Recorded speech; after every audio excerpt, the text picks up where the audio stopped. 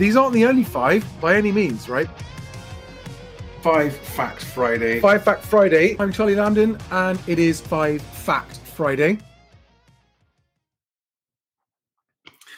Happy Friday, the 22nd of September, everybody. Welcome to a quick lunchtime 5 Fact Friday. I hope you got your lunch with you. I've got mine with you. I just had my lunch. This is my daughter, Clara. Hi. Hello. And my son, Archie. And without further ado, I was hoping to have Stiggy on today, but I'm not sure he's feeling too great. So without further ado, let's just get into this week's 5 Facts. Now, a reminder, especially for everyone who's new, is that these are 5 verifiable events that have happened in the last 7 days that, in my view, are the most significant things affecting the housing market. You may or may not agree. And I'm not going to express too much opinion about them, but I'll just run through them. So let's go straight away for the first news of the week, which was Land Registry announcing house prices. Get it up on the screen and share it with you.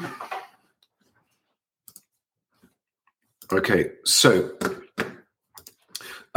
main point here is that, and by the way, the links to all of these are below if you're watching on YouTube or LinkedIn or Facebook.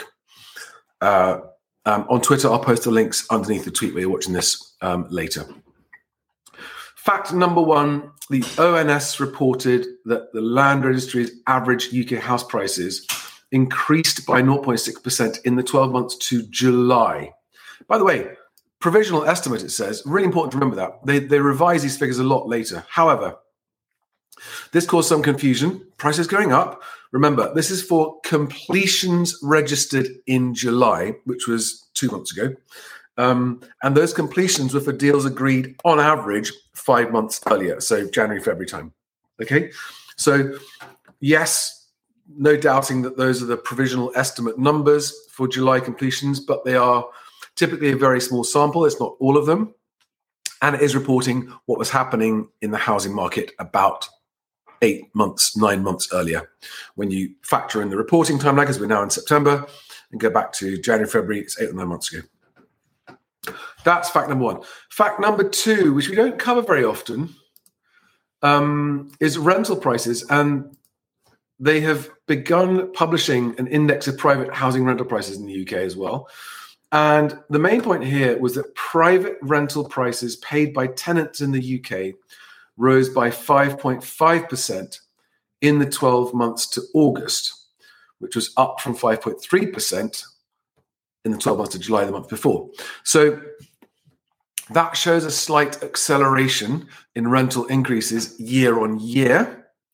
Remember that year on year does not tell you what's happening at the front line of the coalface.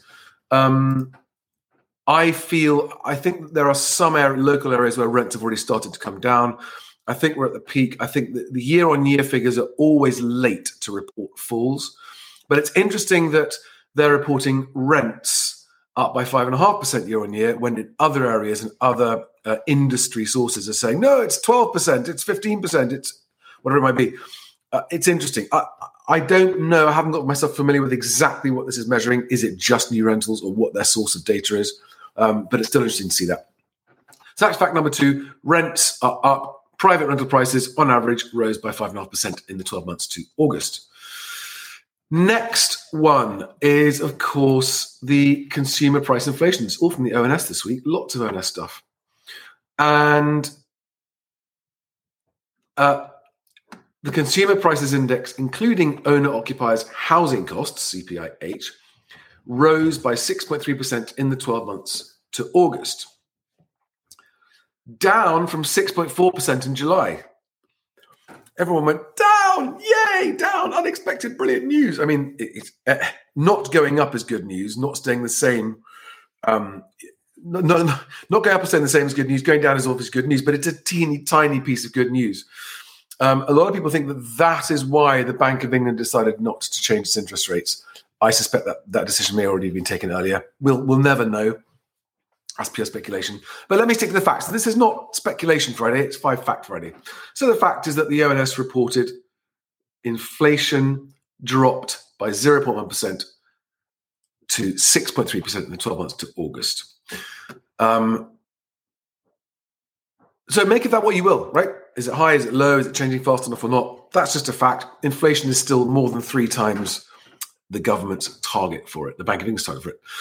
Next story up is the gas boiler ban has been delayed by 10 years. So Rishi Sunak announced yesterday a whole chain, pushing back a bunch of green policies. And in a nutshell, what this is saying is that the ban that was due to come in 2026 has now been pushed back to 2035. So people will be able to continue installing gas boilers for another 10 years more than was thought. That's a big deal. And also he talked about the fact that houses that are off the gas mains will be exempt from being forced to have newer, better boilers put in as well. Those are 2 quite good things. And also, the other thing that was reported is that they're going to scrap the EPC C rating as a minimum for properties.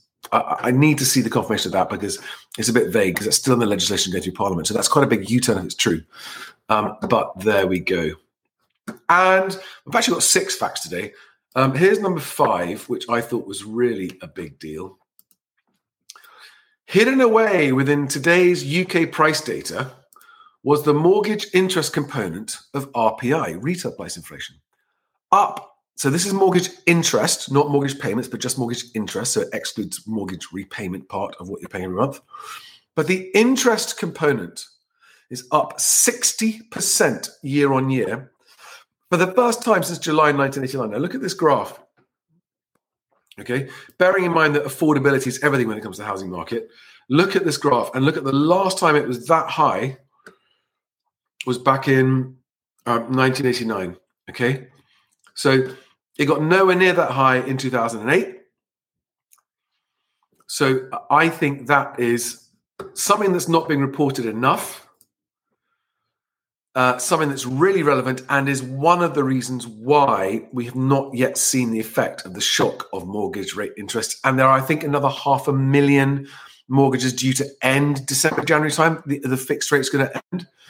So I think the real pain is going to start to actually be shown more in the early 2024.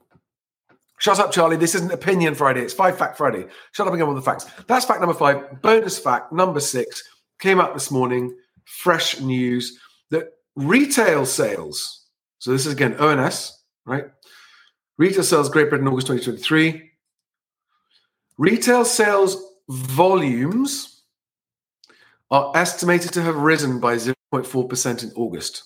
Now, the key word in that sentence is volumes. Okay? It doesn't mean so.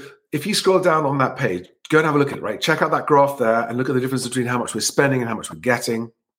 Here's the graph that tells you what you need to know.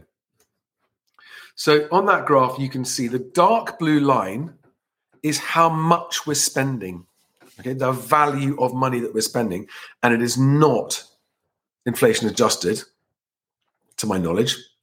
Correct me if I'm wrong. The light blue line is how much we're getting for that money. And as that gap diverges that way, it means we're getting less and less from money. We're getting poorer and poorer, basically. So we're buying less stuff, although it's 0.4% up on July. That was down 1.1%, I think. We're buying less stuff but paying more for it.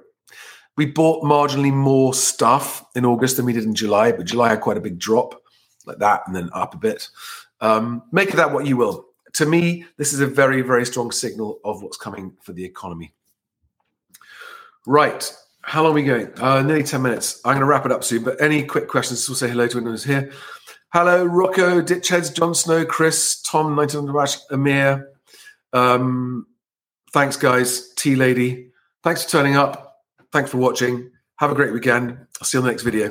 Bye-bye, guys.